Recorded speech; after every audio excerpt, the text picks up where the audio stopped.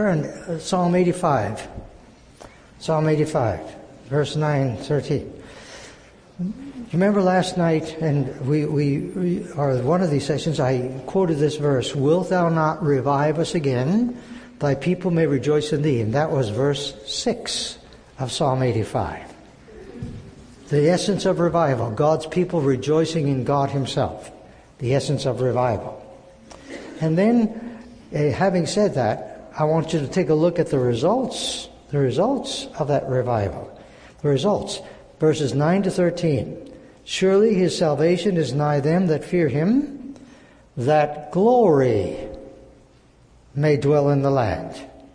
There it is. Glory, God's glory and salvation will be near. And then verse 10. "Mercy and truth are met together. Righteousness and peace have kissed each other." So, and verse 11. "Truth shall spring out of the earth, and righteousness shall look down from heaven." So those verses say, mercy, truth, peace, and righteousness spring up, and they all come together. Result. And then verse 12. "Yea, the Lord shall give that which is good." Oh, God gives good things, and the land, and our land shall yield her increase. Oh, that's good. And verse 13, "Righteousness shall go before Him, and shall set us in the way of His steps." So righteousness sets us in the steps of God. Look at that.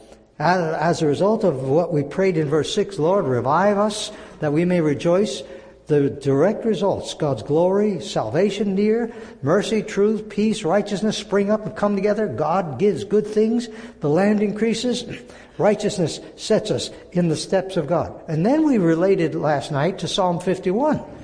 Remember we talked about the three truths that come into sharp focus of dealing with sins, agreeing with God about self being crucified, and accept the fresh infilling of the Holy Spirit, verses 1 to 12. Well, as you take a look at Psalm 51 and relate to that, watch the results. Watch the results that come when we meet God on God's terms. And so here it is, verses 13 to 19. Psalm 51, verses 13 to 19. "And here, then will I teach transgressors thy ways, and sinners shall be converted to thee." So, sinners are going to be converted. Okay? And then verses 14 and 15, look at this. "Deliver me from blood guiltiness, O God, thou God of my salvation. My tongue shall sing aloud of thy righteousness. Lord, open thou my lips. My mouth shall show forth thy praise." A life full of praise comes out of that. And then verse 16 and 17. "For thou desirest not sacrifice, else I'd give it. Thou desirest not burnt offerings. The sacrifice of God are a broken spirit, a broken and contrite heart. O God, thou wilt not despise." So God breaks our hearts, and it's acceptable to God. He will not despise it. And then verse 18, God's promise. "Do good in thy good pleasure unto Zion. Build thou the walls of Jerusalem." God promises to rebuild His people. And then verse 19, look at this. "Then shalt thou be pleased with the sacrifice of righteousness, with burnt offering and whole burnt offering. Then shall they offer bullocks upon thine altar." In other words, our sacrifice and our worship is acceptable and accepted of God. It's all a result of God, of the psalmist David, saying how he was honest in dealing with his sins and surrendered the rights of self and the fullness of the Spirit. Now, the Scripture has a lot to say about this. God is actually obsessed about blessing us. He is obsessed about blessing us. He is more obsessed about blessing us than we are to be blessed of Him. We need to understand that. Proverbs 10:22, "The blessing of the Lord makes rich, and He adds no sorrow with it." I'm just going to quote these verses as we go. And then there's Psalm 84:11, "The Lord God is a sun and shield. The Lord will give grace and glory. No good thing will He withhold from the one who walks uprightly." He's not going to hold anything back when we walk uprightly. Psalm 16:11, "In thy presence is fullness of joy. At thy right hand are pleasures forevermore." 1 Peter 5:7, "Casting all your cares on Him, for He cares for you." Matthew 5:6, "Blessed are they that do hunger and thirst after righteousness. They shall be filled." What a blessing. He's anxious to fill us. Acts 3:19 and 26. And it begins to talk about that, and times of refreshing will come from the presence of the Lord. And it says, turn everyone from his sins for times of refreshing. And God, having sent his Son, verse 26, into the world to bless us, having turned everyone from his sins. The truth is that God, the primary reason why God sent his Son into the world was to bless us, to bless us, to bless us. God, first of all, has sent his Son into the world to bless us. He's obsessed about blessing us. Obsessed about it. Well, look at Ezekiel 34. And I will make them and the places round about my hill a blessing. I will cause the shower to come down in his season. There shall be showers of blessing. Don't you know that song? And the tree of the field shall yield her fruit, and the earth shall yield her increase. And they shall be safe in their land, and shall know that I am the Lord, when I have broken the bands of their yoke, and delivered them out of the hand of those that serve themselves of them. And then, of course, Psalm 1. Psalm 1. Blessed is the man that walks not in the counsel of the ungodly, nor stands in the way of sinners, nor sits in the seat of the scornful. But his delight is in the law of the Lord. And in that law he meditates day and night. And look what's going to happen when he's going to be so blessed when he delights in the Lord. Look, he shall be like a tree planted by the rivers of water, bringeth forth fruit in season. His leaf also shall not wither. And I love this. Whatsoever he doeth shall prosper. No way to improve on God's plan. He's obsessed about blessing us and turning from our sins. Well, let me just share some results of revival. New initiatives. There are new initiatives that come from revival. I do have a problem with not having that material, and maybe it is still. Hold on just a moment. Let me make sure. It certainly has got to be here. It certainly has got to be here in my folder. Yes, it is. And everybody said? Amen. Yes, look at that. That's one way to get an amen. Okay. There we go. Okay. There are new initiatives. Well, when I say that, God will give people all kinds of thoughts about new ministries. Not new programs primarily, but ministries. Creative initiatives. When God sets people free from their bondages, there's all new energy that God has to work through. That has been all wrapped up in itself. New obediences, a whole new sense of obedience to God comes in us. New blessings. I say, well, God always blesses. No. But these now are blessings that are supernatural in nature. You know, God has supernaturally worked. A whole new sense of love. Love for God, love for each other, love for the church, love for the Word of God, and so on. New encounters. New encounters with Satan. I wish I didn't have to put that there. But I'd like the ushers now to do what they were trying to do earlier. Give everybody a copy of the sheet. And as they're doing that, I'll tell you what it is. A pastor in Saskatchewan wrote this out, and he put it in his local newspaper as an advertisement, in his local newspaper after the crusade. And he titled it, Satan Applies for Unemployment.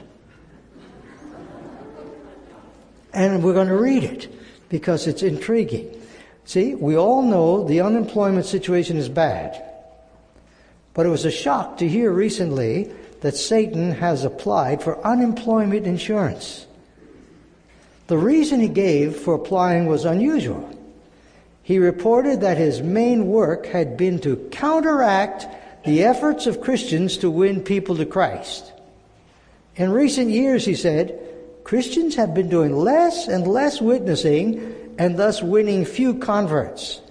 The result is he doesn't have enough people to oppose to keep him busy. So I'm on the third paragraph.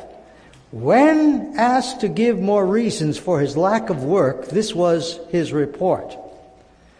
He has convinced the lay people that since the clergy are paid all the work should be left to them. Meanwhile, he convinced the clergy that the sheep have the lambs, not the shepherd. So all the outreach should be left to the lay people. He claimed great success in getting Christians to fuss with each other and sometimes to run from church to church instead of working together and building the kingdom where they are. The result is that few new people are attracted to Christ or his church. To the question as to whether he expected to return to his former employment, he answered, "I hope not. Things seem to be running quite well. But there is always the threat of," what? Revival.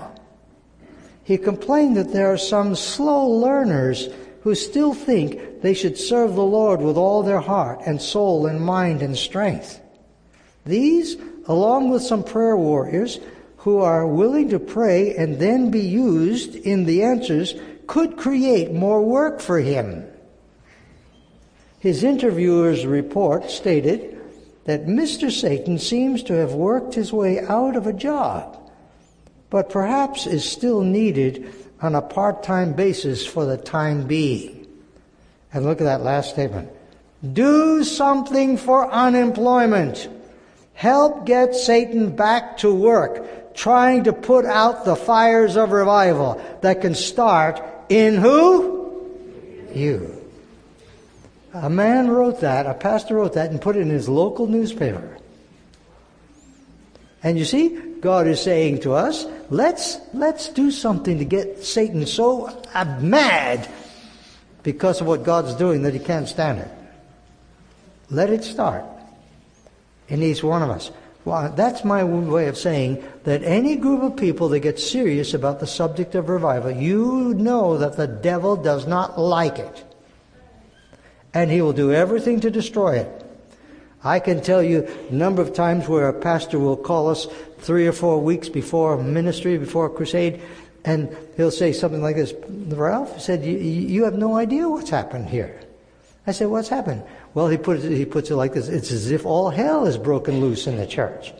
So, well, what do you mean? Well, this happened, things that never happened before have happened. I said, well, praise the Lord. The devil's last-ditch stand. He's out to destroy what God wants to do. It's a sign he's getting mad. Now, I'm not suggesting we want things to happen like that, but that's the way it is. You cannot talk about revival without, it's not just everybody happy, say amen.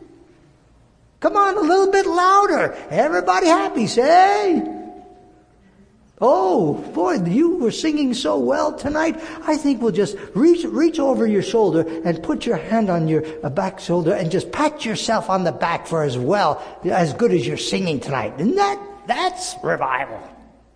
No. It's spiritual warfare. Satan can't stand it. I believe that Satan hates a revival-oriented ministry even more so than an evangelistic crusade. As wonderful as that may be, when a few people get saved. You know why? Because he knows that if God revives the church at a deep level, that church will be filled with a bunch of evangelists who will do more to tear his kingdom apart than just some new believers giving their hearts to the Lord. As wonderful as that is, I'm not belittling that. But he can't stand a church revived. Well, there's a new atmosphere that comes in the church. What kind of an atmosphere is it? Well, I'll tell you what. It's an atmosphere of openness. It's an atmosphere of fellowship, of true worship. And it's an atmosphere that is conducive to the growth of new believers. So they don't have to backslide to feel at home with the rest of the people in the church. Whole new atmosphere. And you can tell it, there's no question. There are new problems that come in revival. Yes, there are. Many of our churches have lived with what I call the problems of death, apathy, decay. Like pulling teeth to get anybody to do anything. And that's a tragedy. The weight of death, the stench of death is something. But when God goes to working, then there's a new set of problems. Do you know what kind? The problems of life, of energy, of motion and commotion. Some people may go a little bit out of bounds, say the wrong thing at the right time, or the right thing at the wrong time, or whatever. And within the midst of their excitement. So now, one pastor wrote, he said, after God worked in our church, he said, I had a hard time keeping the horses from jumping every fence post they could see. So much excitement. So there's a whole new set of problems. So the question is, which kind do you want? The problems of life or the problems of death? And that's very real. And during a revival-oriented crusade, when we come for longer periods of time, we discuss these things in the morning sessions on how we relate to things like that. And of course, there's new polarization. The polarization between the haves and the... I'm going to quit talking because nobody's listening to me. They're watching that usher. Thank you for serving. Okay. Aren't you glad he put the fans on for you? See?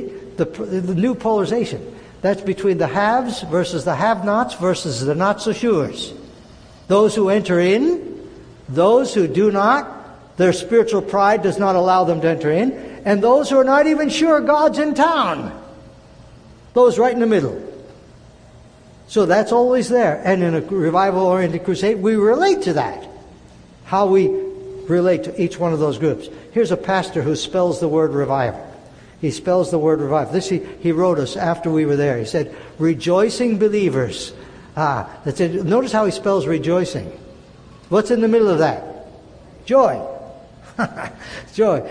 He said, enlightening through the Word of God. This is what he saw happen to his people. Victory over the sinful nature. Inspiration to genuinely serve. Vibrant sharing of blessing and needs.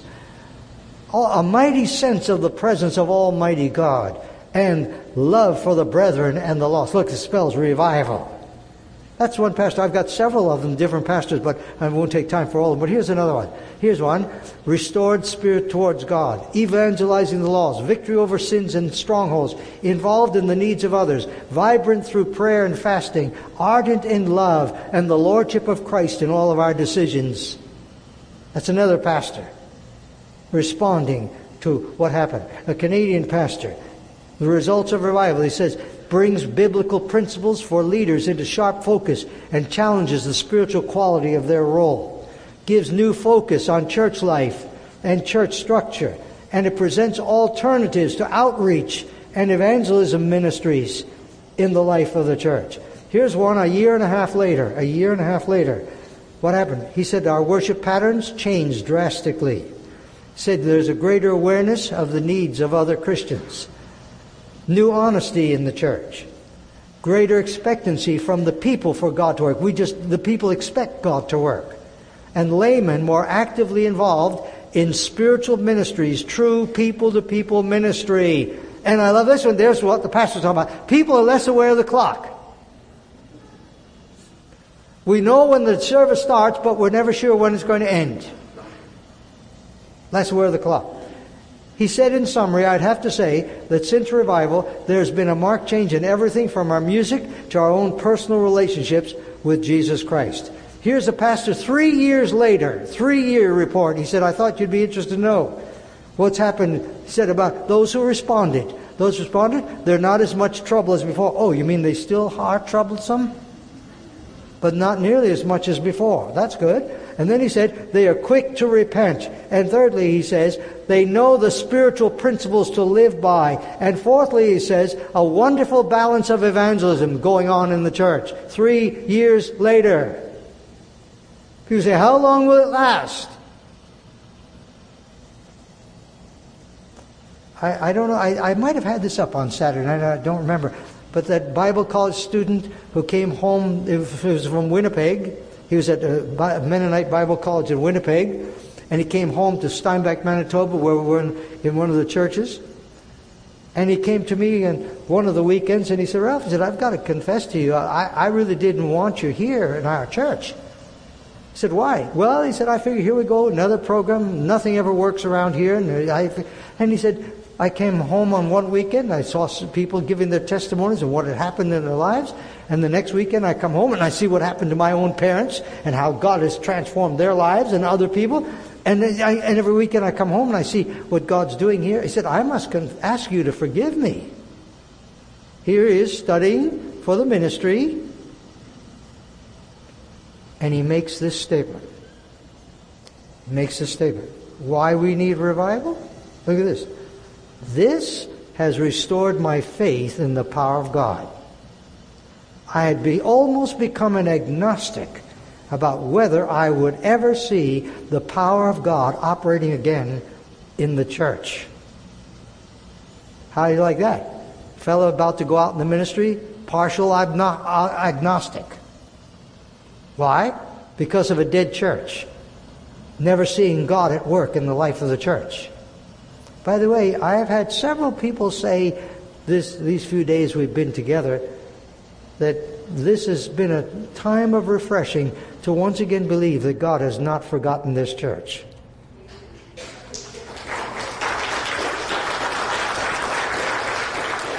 That God is at work.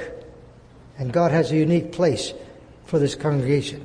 Well, let me just talk about how the results in church life. Well, finances. See, this is why I had to have this.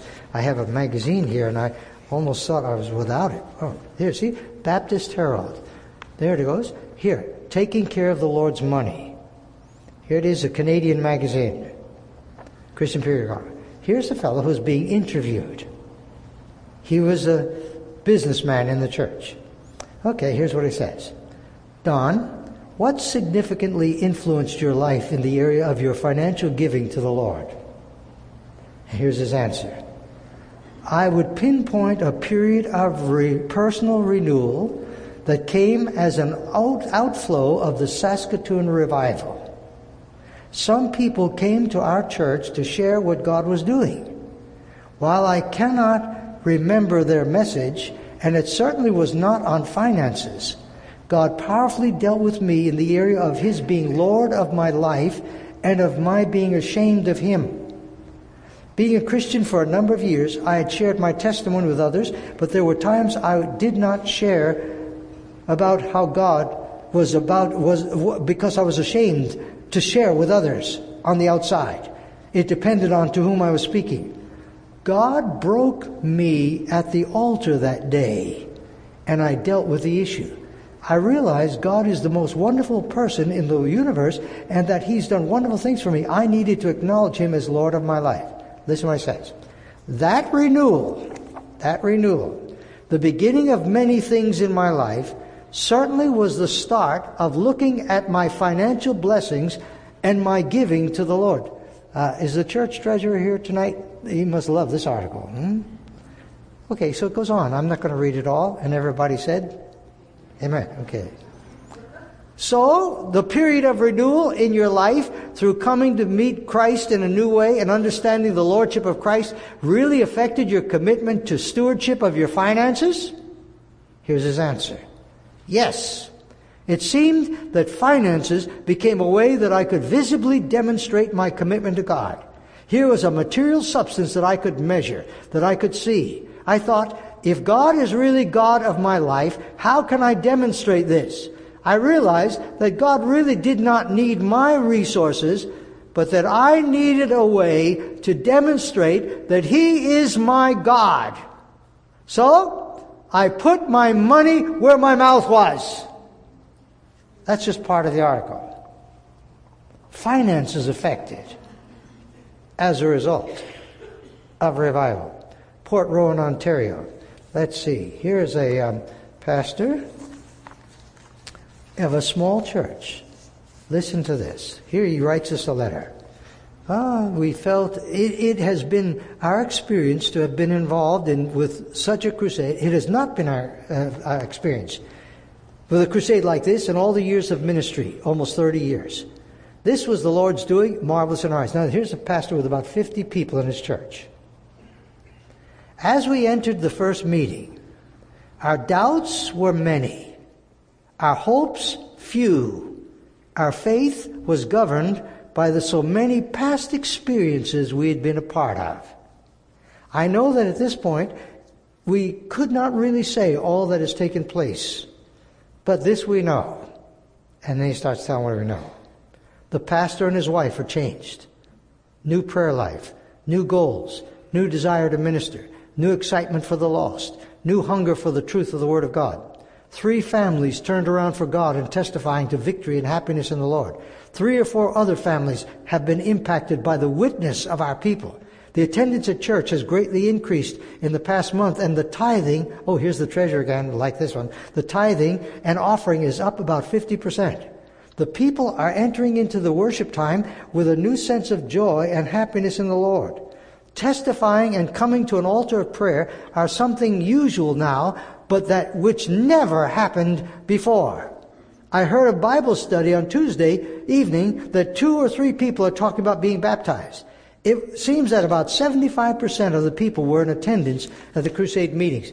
I could believe that this report is not much, seemingly by some standards, but to us it's a large happening. The effects and results of such these days have brought into focus a new vision, both to the pastor and the people, that there is a place and a need for this church. It's right to say at this juncture that we believe that God can and will honor the prayers and work of His people as we seek His will and plan to impact this community. To move from a supply pastor on each Sunday and a 1-month shutdown in the summer with an average attendance of 6 people to a situation of God's blessing to allow a 500% increase plus a midweek Bible study and the heart of the people supporting a part-time pastor for now, and finances in such an order that a full-time situation will soon be possible, it all makes one realize that God is alive and blessing those who would be blessed with His fullness. We are so pleased that the bitter feelings that for so long have been an active part of this entire area are gone and under the blood. For this we praise His name. For the future we know not, but this we are sure, that what God has started, He will continue to do, and that we are enjoying His presence and fullness in all of our lives and in our endeavors to work in the joy of the Lord. That's a Baptist church. Can God revive Baptists? There it is. Tiny church. Matters not the size. We'll begin to come God's way. Prince George, B.C., well, I can tell you, there's a letter of a pastor who said, I'm in a city where 16 years earlier, a revival was here. He said, I find people all over the city whose lives have been touched, he's saying. But he said, now I'm in the city, there's a whole new generation of people that need to hear those same truths of sin, self, and the Spirit, and walking therein. How does revival affect evangelism and missions? Well, does anybody know that name? What is that? Henry Blackaby. You ever heard that name? You ever heard of Experiencing God? That course? Well, I can tell you that Henry Blackaby was a pastor of a small church in the city of Saskatoon when the revival broke out. That's where I met him, right in his office. I can tell you that God worked so powerfully in his life and in his church that through that period of time, for 10 years later, they established a number of churches all over Saskatchewan. Saw all kinds of university students converted in the process. And he started training young men for the ministry. On and on it goes. You'll be interested to know that in all the years that Henry Blackaby pastored, he did not have one single divorce in any of his congregations.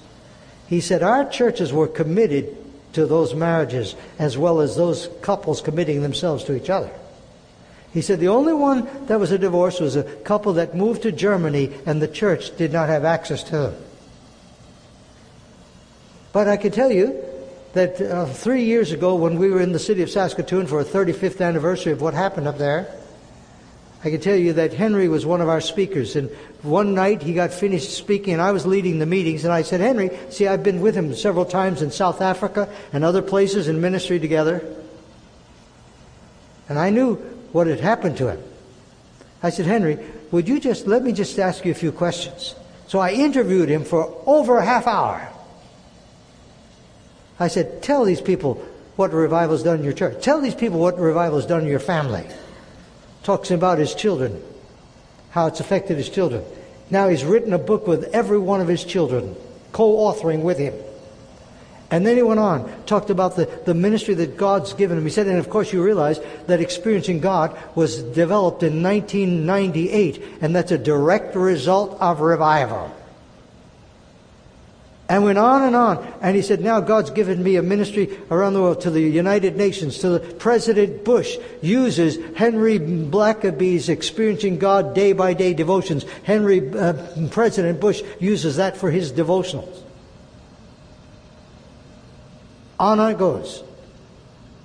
But when we got finished, he made a statement I've never forgotten. He said, well, I guess I would have to say, are you ready for this? Revival changed my whole DNA for life.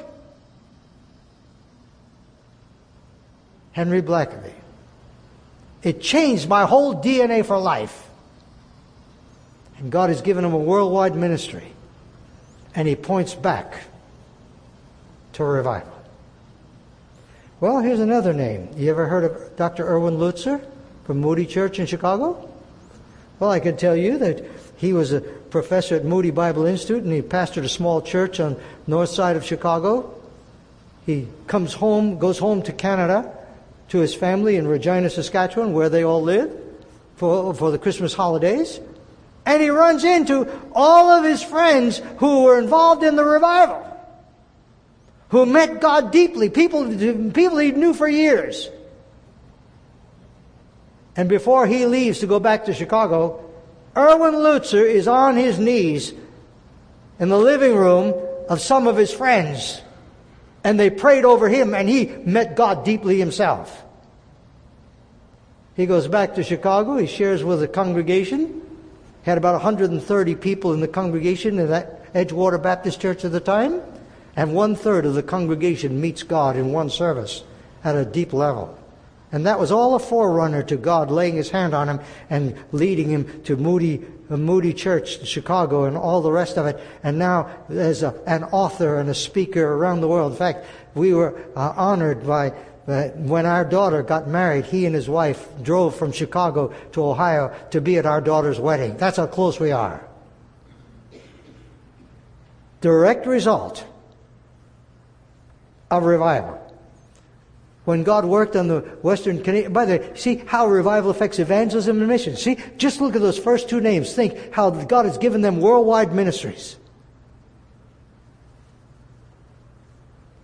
Bible college enrollments. In Western Canada, when this happened, the registrars were reporting spreading of enrollment, an increase of enrollment of the Bible colleges. And you know what one registrar told me?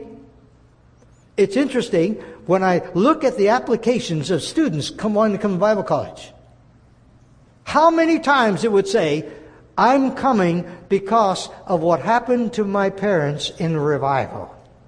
It has changed our home. It has changed their marriage. And I want to study the Word of God because of the impact it has made on our home. A registrar is telling me that. Bible college. Without new programs, God doing that. Western Tract Mission, the giving tract organization, 300% increase in people giving for the printing of tracts. Winnipeg, Manitoba, where Bill McLeod was, and one of the other pastors went when we were elsewhere. It is known that there are at least 30 people who are in full-time Christian service around the world from one crusade alone. One crusade alone. And there were 4 couples met each other on a mission station in Africa. Well, 4 Canadian couples, not knowing each other, only to find that all 4 of them are a direct result of having met God in the Canadian revival. And there they are, Africa, on the mission field. Well, you see, here are some people. They're the visitors, Cameroon, in Africa. Tremendous. There, Donald Gingras and his wife were serving God in Quebec among the French people. Here's the McDonald's home from Israel. And there's the Evans family still in Niger, Africa. And I could go on and on and on just till you see the faces of real people. These are people who sat right where you're sitting. And when they made a surrender of their life to God, they said, God, all! I surrender all, not just half. And God said, I want to change your lifestyle. Transform. One's a farmer. Another is a man who works for the Canadian government. And the Donald Gingras, he was in the sports field. And I don't remember what the McDonald's was. Bill McLeod said, when you talk about evangelism, he said, before I tried evangelistic efforts with 2 to 3 people showing up. I taught 8-week courses on soul winning and witnessing and no change. But he said after revival, 50 people would show up to go out on visitation. In the Alliance churches in Saskatchewan and Manitoba, that district alone with 70 churches the report was that it was the lowest increase in converts of any district of the whole denomination of North America. After revival, 119% increase in converts in that district alone, the highest of any district in North America. Evangelism, church life affected as a result. Full-time Christian service. Teenager became a pastor, then a missionary pastor in Cairo, Egypt. And he said to me, 70 to 75% of the young people in our youth group in 1971 in Regina, Saskatchewan during those days are now in full-time Christian service. 70 to 75%. The hand of God at work. Full-time Christian service. A 16-year-old teenager in Pontiac, Michigan, now a pastor of Evangelical Free Church in Ohio. And he came to us one night. He said, Ralph, that night revolutionized my life. The truths of Romans 6 and Galatians 2:20 about being crucified with Christ became a reality in me. I'll never forget that night. It transformed my life. By the way, you're familiar with the church in Brooklyn, New York, where David Wilkerson was a pastor? I think it's called the Metropolitan. What is it called? Times Square Tabernacle. Okay. They've got 7,000 people there. 7,000, I believe, around 7,000. I was speaking at a conference, a revival conference, and another man was a speaker, and I didn't recognize him. He spoke at night. The next morning, I was walking through the hall, and this man comes up to me. And he said, Ralph, he said, I'm so glad we're together here. I said, why? He said, I just had to thank you for something. I said, what? He said, you don't know this, but I was a teenager in Ottawa, Canada, at the Metropolitan Bible Church. And you and your brother came and had a 3-week crusade there. And God touched my life, transformed my life. And that was the beginning of what's happened all through these years. Who is it? He is now the pastor of that 7,000-member church in New York City. He said, I just wanted to thank you. I had no idea. Why am I saying all this? Merely to say to you that the evidence is there. The evidence is there that when we quit playing religious games with divine truth and get serious, there are results. It will happen. It will affect the world. Toronto area pastor said recently we had 2 guest speakers, one in the morning, one in the evening. They never met in separate presentations. Both gave God glory that it was through the ministry of Canadian Revival Fellowship and that they became Christians. And we're now in Christian service. Both were converted from the Crusades in the early 70s. Another couple converted in the Kingston Crusade are now strong spiritual leaders in our church. So we had one speaker in the morning, one in the evening. They didn't know each other. Both couples met the Lord. Restitution happens when God invades. Well, all kinds of things. Look at the reformed thief pays for a bike stolen 3 years earlier. See, and the other things I've already talked about on some of the other nights. But look at that one on the reformed thief. Well, what happened? Well, somebody came and brought us a copy of an article from a newspaper in Ontario. Reformed thief pays for a bike 3 years later.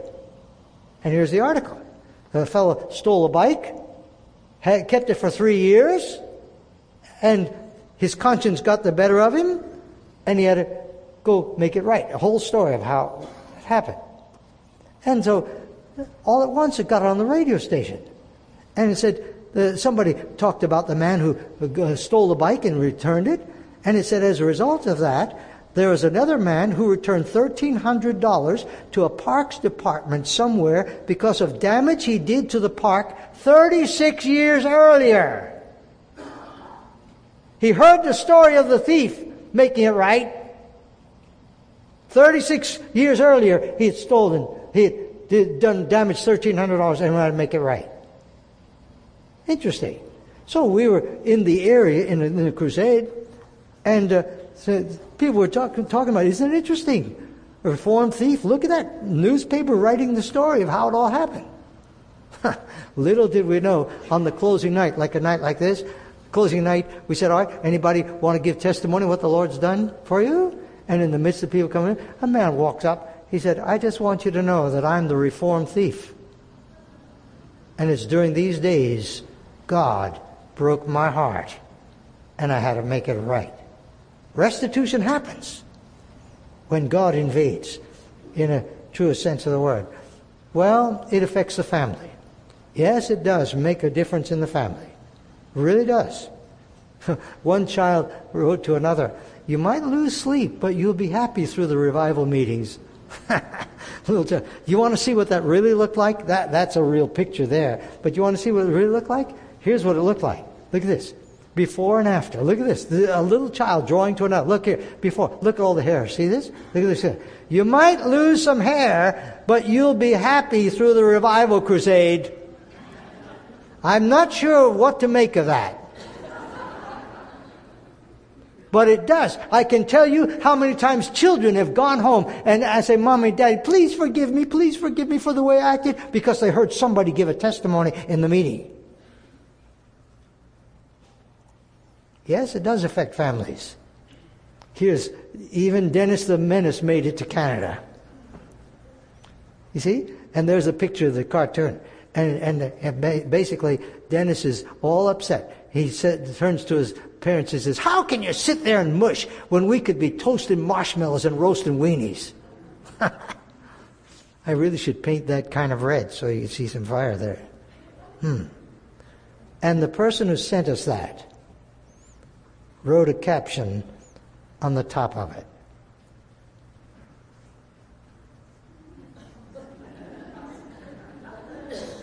You know what it's saying?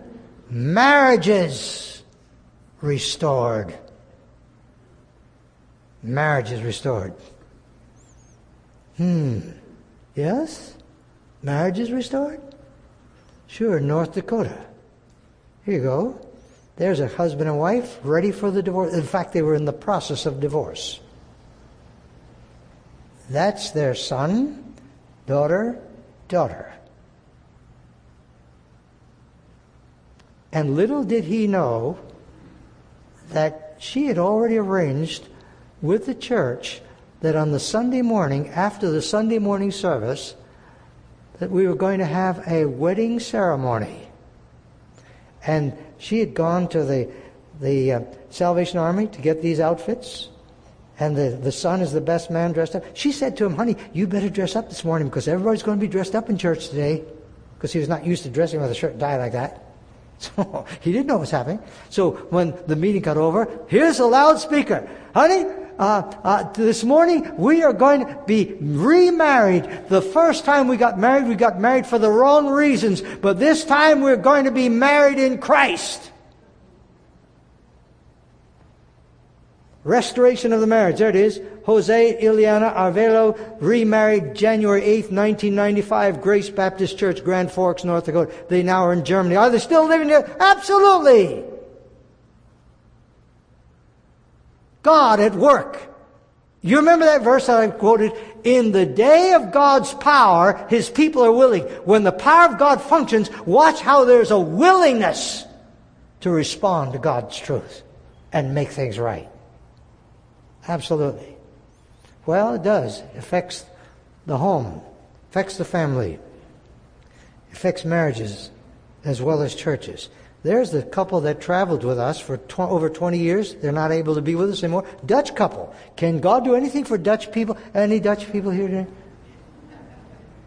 Yeah? See? Alan Audrey Van der Heide. Good Frisian name. Huh. First couple of nights in the meetings in Ontario, he walked out. He said, we don't do this in our church. When Lou asked people to go to their knees and pray, we don't do this in our church. Well, you've got to be careful what you walk out on. They've ended up traveling with us for over 20 years. And the anointing of God on that couple, she's a little mighty mite. Just before coming, I was talking to her on the phone. They pray for us all the time. They're not able to be with us because of health reasons now. But they've impacted thousands of people, never had any formal training for ministry. But the anointing of God, meeting God in revival.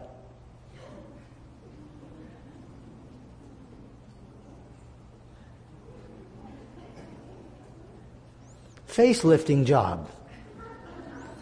I cannot tell you how many people have gone to work and people say, whatever happened to you? Looks like you've had a facelifting job. What happened to you? What happened to you? The joy of the Lord beginning to spill out. Actually, some people have become beautiful in the process. All at once, the joy of the Lord transforming. You talk about witnessing, just let the joy of the Lord get a hold of your heart and it begins to spill out. People say, what happened to you? You have the article in tonight's handout on this one, but it was interesting. The church was on a main highway. Church on a main highway. Boom. And they put the outside in the bulletin board. Here's what they wrote. Here's what they wrote on the bulletin board. The first week, this was in the bulletin board. Revival forecast. Sun, shine, and rain. See, the Son of God's going to shine, and He's going to rain. See that? First week. Second week, they put revival recipe. Humble pie covered with grace.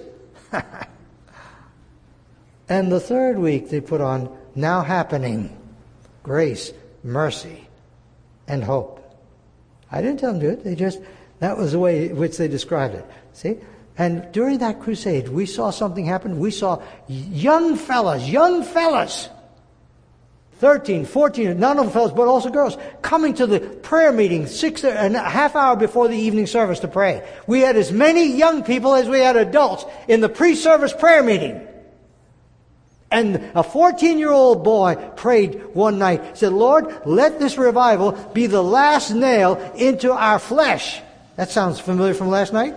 Start a chain reaction with our church to reach out to others. Save, and then he names somebody. Lord, you set him on my heart, and I know he will be saved, so he can start a chain reaction to reach out to others. Lord, thank you that we can become strong Christian leaders at any age. 14-year-old boy. Every night in that prayer meeting. Marvelous to see it. Missionaries home on furlough meets the Lord. Well, I'll just keep moving past that. Well, here's a good definition of revival. It's when God gets so sick and tired of being misrepresented in the church that He decides to show up Himself. Leonard Ravenhill. Powerful indeed. Now we are to the serious time of the night where we just want to zero in on what God really is trying to say to us personally. Revival dates, June 7 to 14. Are those the dates for revival? I say no. Do you want to know what the dates for revival are? 2 Chronicles 7:14. If my people, called by my name, shall humble themselves, deal with their pride, and pray, deal with their prayerlessness, and seek my face, deal with their priorities, and turn from their wicked ways, deal with their purity, then I'll hear from heaven, forgive their sins, and heal their land. My people Revival is not starting out in the world, it's in the church. It's my people. My people. Humility. That means giving up my rights to even be proven right. That's where it starts. And where does it begin? In my brother? Search my brother, O God, and know his thoughts. Try him. And I know, God, if you do, you'll find lots of wicked ways in him. No. Search me. Try me. See if there be in me any wicked ways. Revival begins me. See, the power of one person. Power of one person is very real. Well, will you pay the price? The prophet Ezekiel said, I sought for a man among them that should make up the hedge and stand in the gap before me for the land, that I should not destroy it. He said, I was looking for a man. I was looking for one. Tragedy is I found none. Very personal. A man asked Evan Roberts a few years after the Welsh revival, will God visit us with revival again? And he answered, who will pay the price? The price is that of purity, holiness, and prevailing prayer. That's the price. How many of you recognize that name, Dr. Sherwood Wirt? Do you recognize that name? The former editor of Decision magazine, Billy Graham's magazine, for many years. I'll tell you what happened. When he heard what was happening in Western Canada, he got in touch with Leonard Ravenhill, who has written the books on revival. He said, Leonard, I heard a revival is broken out in Western Canada. What should I do? And Ravenhill said to him, Woody, so he called him Sherwood, Woody, he called Woody, Woody, get on the next plane and get up there as quickly as you can. He said, by the time I was able to get there, the meetings had moved to the city of Winnipeg that I was talking to you about. Lou and I were never there. 2 pastors were there. You know, in times of reviving and refreshing like that with the anointing of God, it didn't matter who was preaching. It's not in a man. It's people getting honest with God, watching what happens. So, he said, when he got there, he found that there was a Mennonite brethren, man and his wife, who gave their testimony about how their marriage was saved. And they were having what they called afterglows, where after the meeting they'd sit together in a circle, big circle, and had a chair in the middle, and anybody who wanted prayer, just go to the chair, kneel there, and we'll pray with you. That's what God seemed to use at those days. It was marvelous.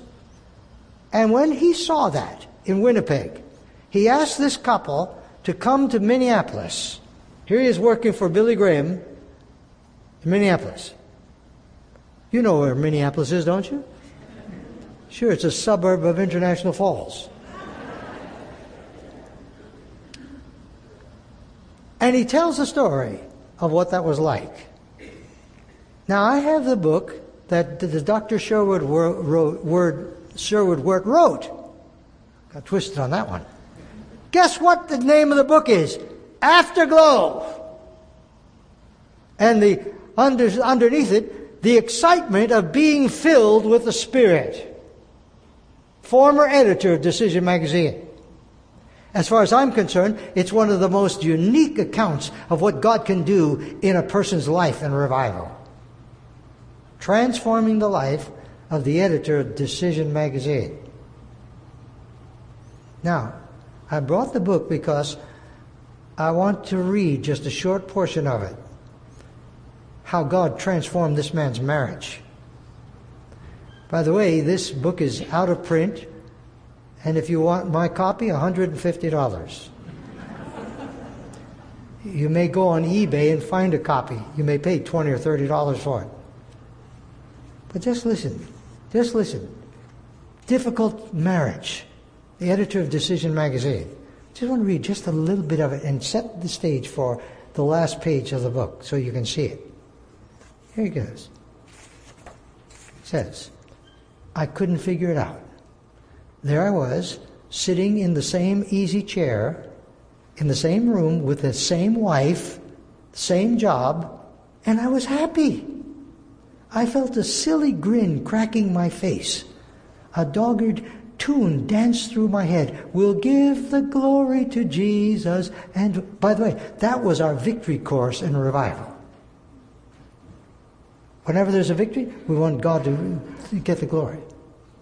The television set was on, but it showed little to smile about. Minnesota's weather was south of zero. Does that sound familiar? Cambodia had been invaded. The stock market was slumping like a wet dandelion. And there I sat with a Cheshire grin, not able to understand why.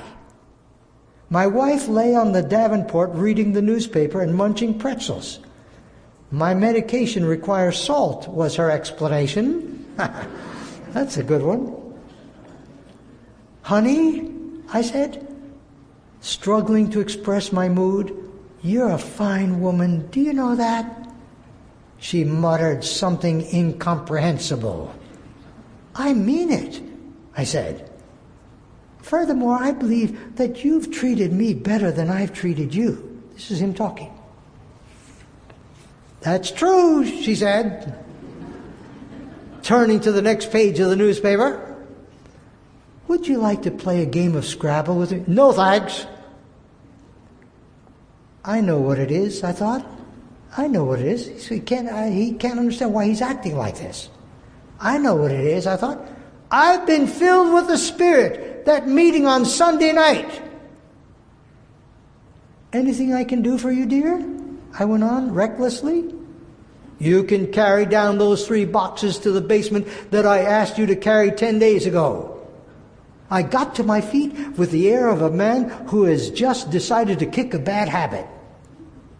The fact was that nothing had taken a turn for the better. It was all muddling along as usual. What I had hoped for had failed to materialize. All the sources of irritation in my life were still there. His wife. I had not been to an emotional religious meeting, nor was I taking a trip. But I had a contentment that was not there yesterday. The bitter taste of life was gone. For years I had cocked my ear to a little voice that whispered, if only, if only, if only, oh, if only. Where was that voice?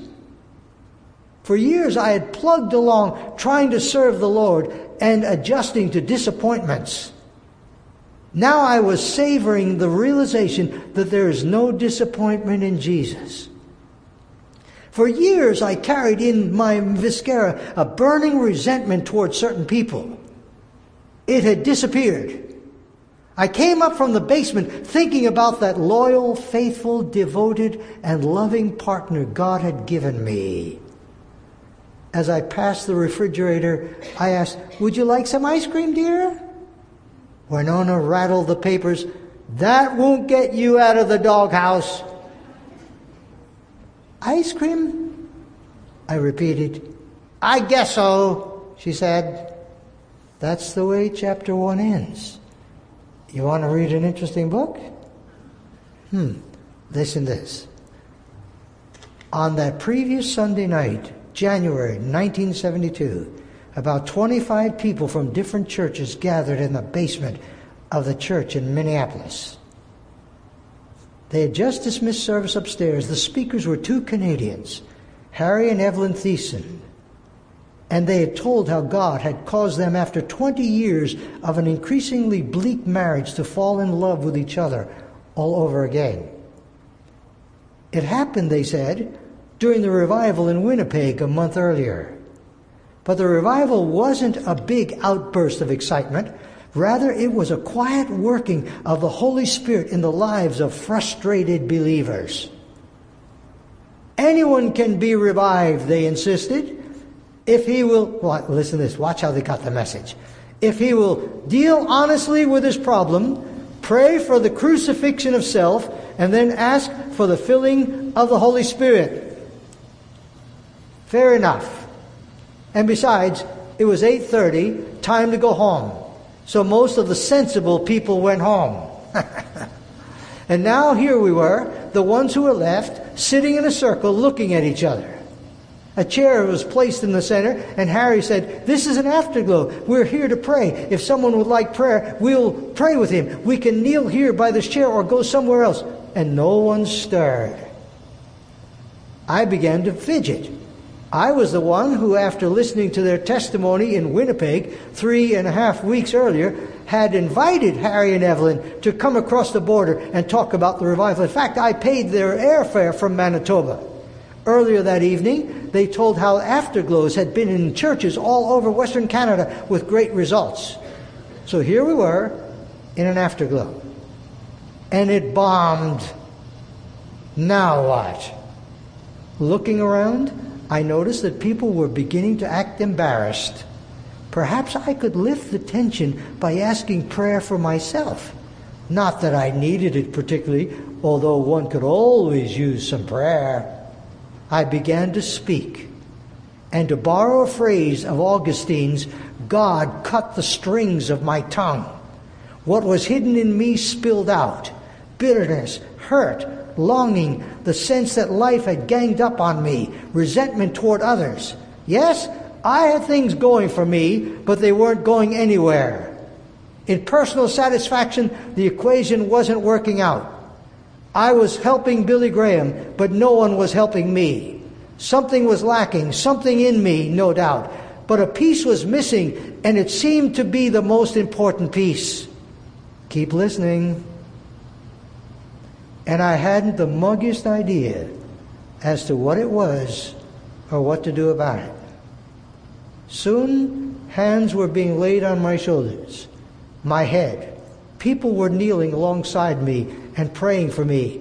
Then it was my turn to pray. And I did so fervently, eloquently, I thought, adequately. After all, he's written several books.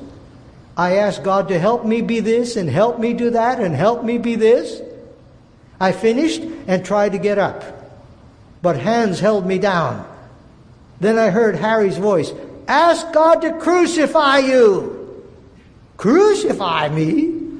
I wasn't even sure the idea was theologically sound. To do what? I stammered. "Nail you to the cross," was his reply. Well, he had me, this bearded civil engineer from Manitoba. What could I do? I did as directed.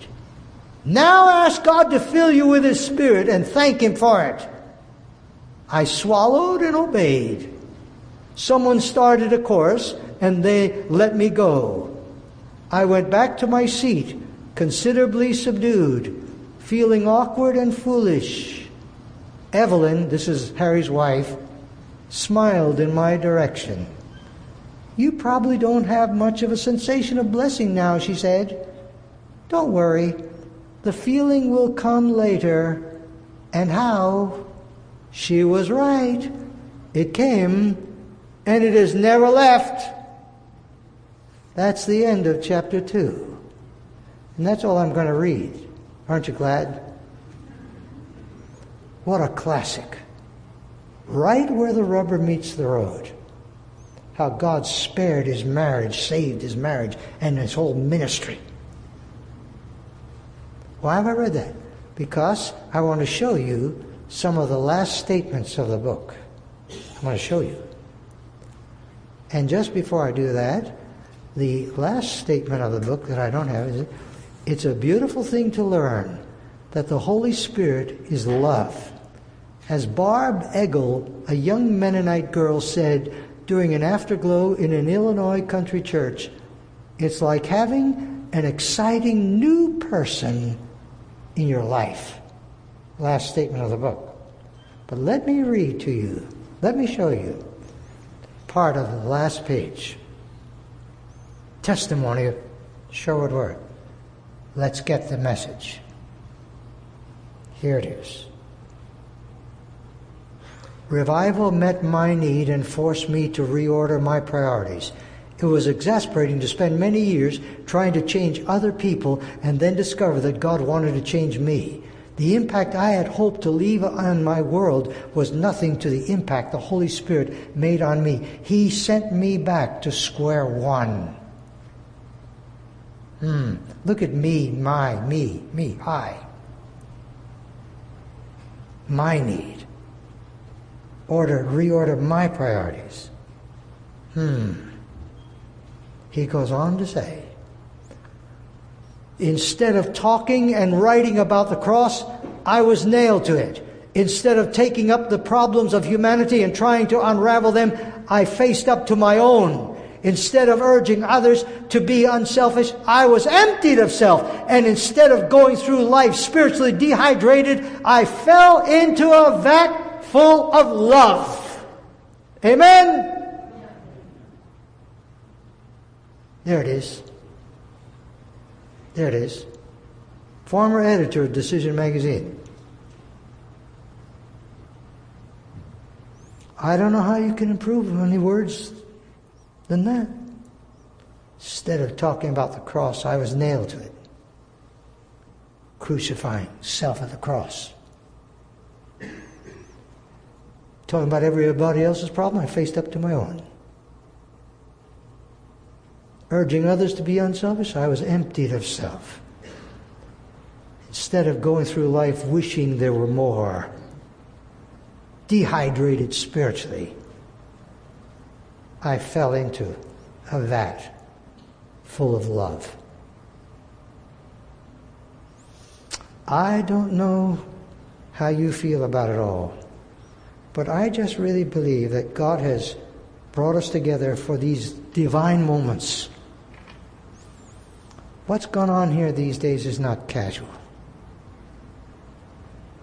There is enough power in this room tonight that if it would be yielded to God in total surrender to the Lordship of Christ, it would be able to spark a genuine spiritual revival that could take place all through this area, that this community will know that God is alive once again.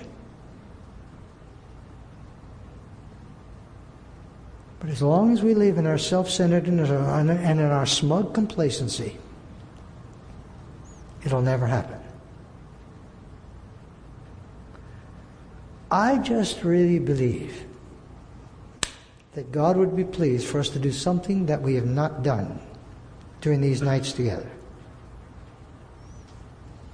I believe God would be pleased for us to turn this whole sanctuary into a prayer room where, not there, but all up here.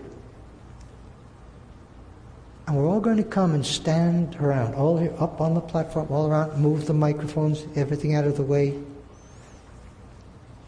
And we're going to just call on God to create within us a hunger for a genuine moving of the Spirit of God, collectively as a body of believers. And we want to deal with everything that we know is not right. And we want to pray with each other just here, standing together, all around here, and see what God will say to us tonight, what He wants to do. Could be a turning point in your life, in your home, your family, your church, to affect this community.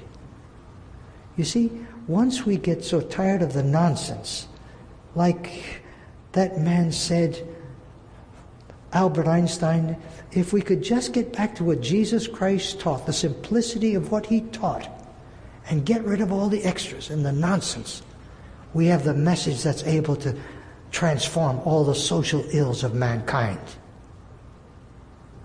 That's why the devil fights the church, and that's why the devil fights anybody interested in revival.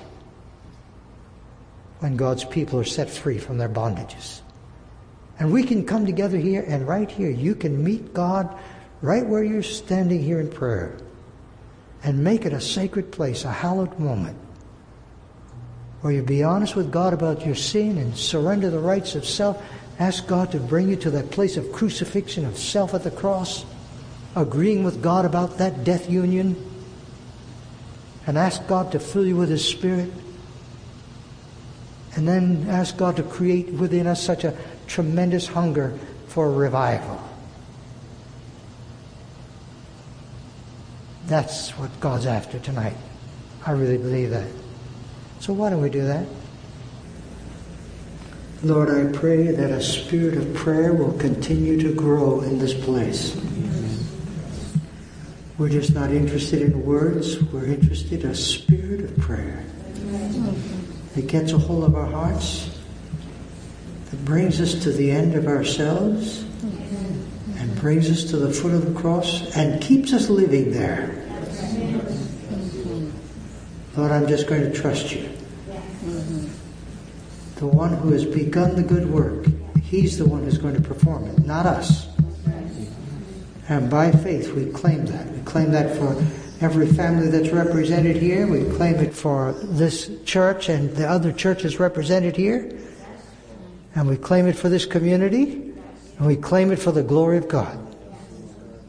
And we're going to trust you. We're going to believe that these are just beginning days for what you long to do to bring honor to your name. Lord, I pray that that life of Christ will flow through us in such a way that all will see who you really are. We trust you. Now, Lord, if anything has been said or prayed for self or vainglory, may it go totally unheeded.